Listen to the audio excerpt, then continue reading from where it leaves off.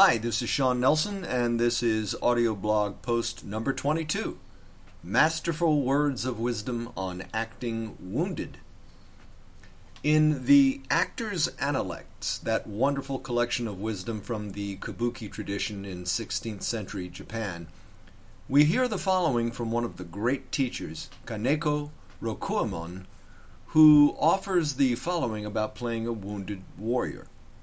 Quote, "Playing a teoi part is not only a matter of leaning on one's sword, gasping for breath, and acting as if one were in great pain. If he thinks that his enemy is still in the vicinity, he must be very tense, directing his eyes all around, but at the same time appear to be severely wounded and indicate by his posture that he is suffering.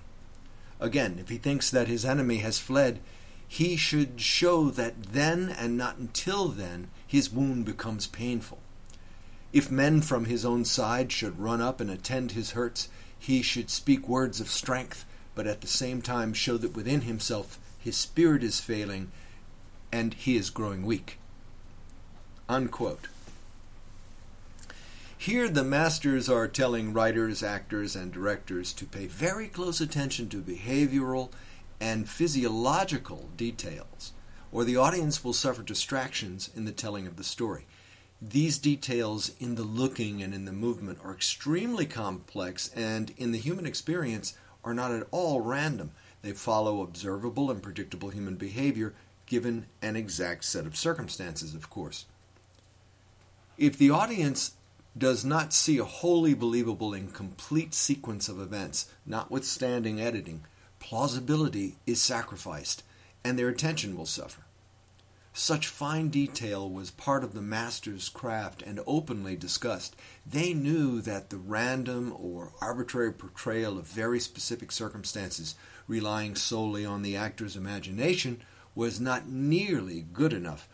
Rokuemon continues, "Again, even should he lean on his sword when walking after receiving his wounds, to take short steps and bring forward his sword to lean on at each step is an ugly sight.